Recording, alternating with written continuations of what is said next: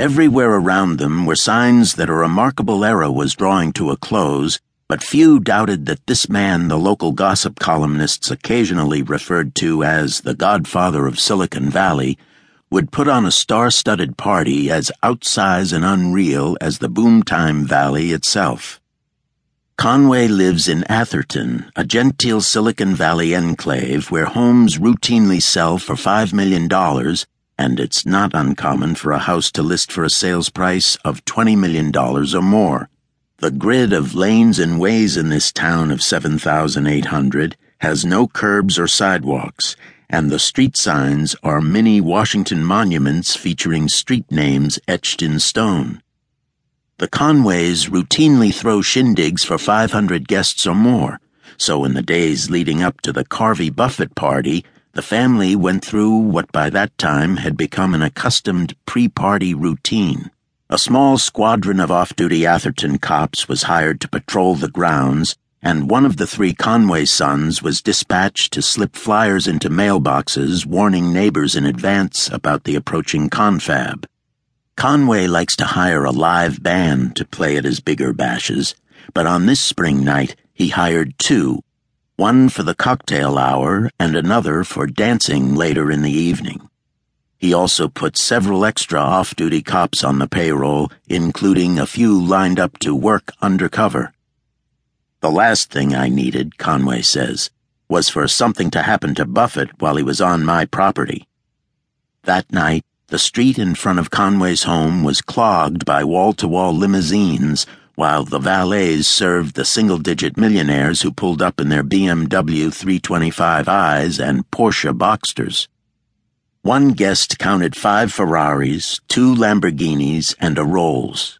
In many ways, Conway serves as a perfect specimen for understanding the internet frenzy that gripped the valley at the close of the last century. Considered from that perspective, the party was as much a wake as it was a celebration.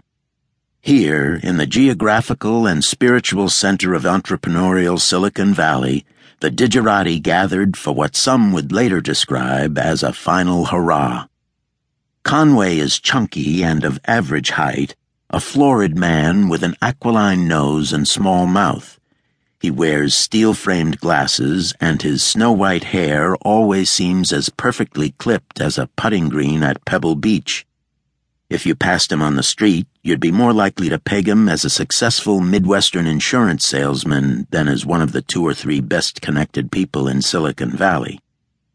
He has dazzling blue eyes and a refined, slightly effeminate tinge to his voice that serves to take the edge off an otherwise boisterous and loud personality. On that night of the party in the portentous spring of 2000, Conway was 49 years old, though he looked much older. The night before the party, Conway spent hours reviewing his guest list. He was disappointed that many of the Valley's A-list stars had sent their regrets.